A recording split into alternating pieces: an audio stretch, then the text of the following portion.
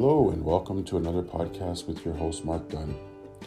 Obstacles, we all go through them. We all go through difficulties and challenges. We all have setbacks.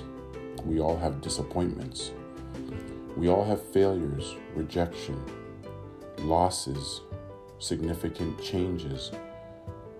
And these things that we're going through or have gone through are meant for our good. They're meant to help us evolve. Yes, they can be hurtful, and yes, they may take time to process, but the truth of the matter is that no one is immune to these things. There is not one person living today who has not gone through an obstacle, who has not gone through a failure, who has not gone through a challenge. It's just that we go through them in our own unique way. Some of our challenges and things that we go through in life, like obstacles that we face, may have some similarities to other people, but they are actually uniquely designed for you to go through, which means that you have the capability to go through them your own way and cope with them. I may have a challenge that is similar to someone else, but they might not have the resiliency that I have to be able to get through it and cope through it quicker. They might be impacted by it. Their quality of life might be impacted by it. They might find themselves in a position where they might be in a dark place before they seek understanding of the situation so that it can be understood in order to make progress. So it's very important to understand that obstacles that you face in life have their own unique purpose, and they are customized for you to learn, to evolve, and to grow from. Where it becomes challenging is when we compare our unique challenges to the worldview and we live outside of our own purview. This is dangerous. The reason why it's dangerous is because people will promote and share how they cope with their unique obstacles and have victory.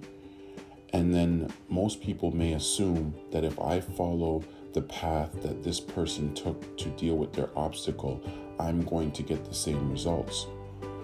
And unfortunately, that's not necessarily true. If you have a unique fingerprint, that means you have a unique path. Yes, there might be similarities in your fingerprint lines, but it's only one unique fingerprint. It belongs to you. So your problems, your challenges, your obstacles belong to you. The goal here is that we have to process it within your own purview. We have to assess how it's impacting you within your own lane. Because when you're able to focus on yourself and focus on how it's impacting you, you become the medicine, the problem solver, the solution-focused being to your unique situation. So really, it's not so much that we don't have to share our problems with others or talk about our problems or challenges. It's almost better to talk about them when you're taking action to improve your situation, or you've taken action and you've actually gotten the results that you're looking for, and you can share the journey. That is more empowering and less disempowering.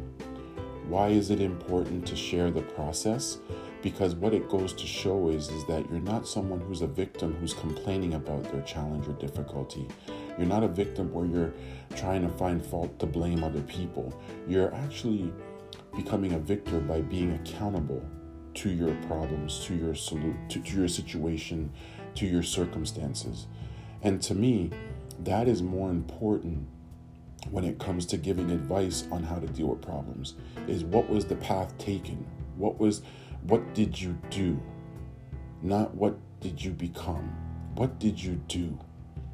You know, it's interesting how people in life will say they want to have a certain lifestyle like a celebrity or someone in the public eye.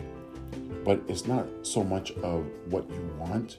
It's more about learning about what did they do to get there. This is the same thing about you. What did you do to improve yourself? What did you do to address your problem, your challenge, your circumstances, your difficulty, your job loss, your financial difficulty, your health challenge? What did you do?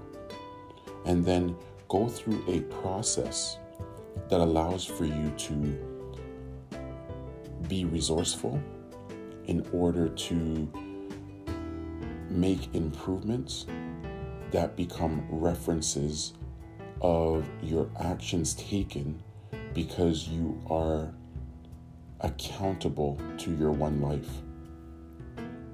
Focusing on what's within your own purview is not a joke. It's real.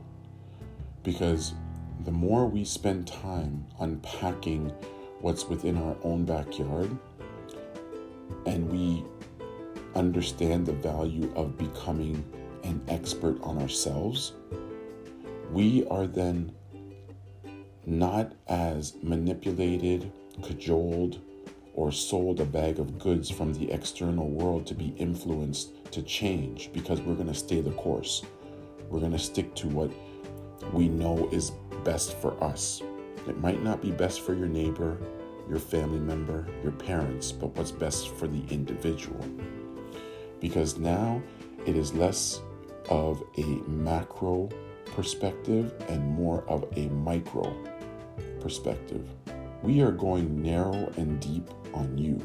We're going all in on you. And when you can learn to go all in, narrow and deep on you, life becomes a bit more enjoyable, less stressful, because you know what you're living for is what's best for you, your circumstances, your environment, and the people around you. This form of healthy selfishness of focusing on what's within your own purview is a requirement now. We are in some unprecedented times, ladies and gentlemen, where we're living, and it's hard. It's not easy. But we have an opportunity. The opportunity is focusing on what's within our own purview, becoming better experts on who we are, understanding what makes our heart tick, and then taking action to be accountable.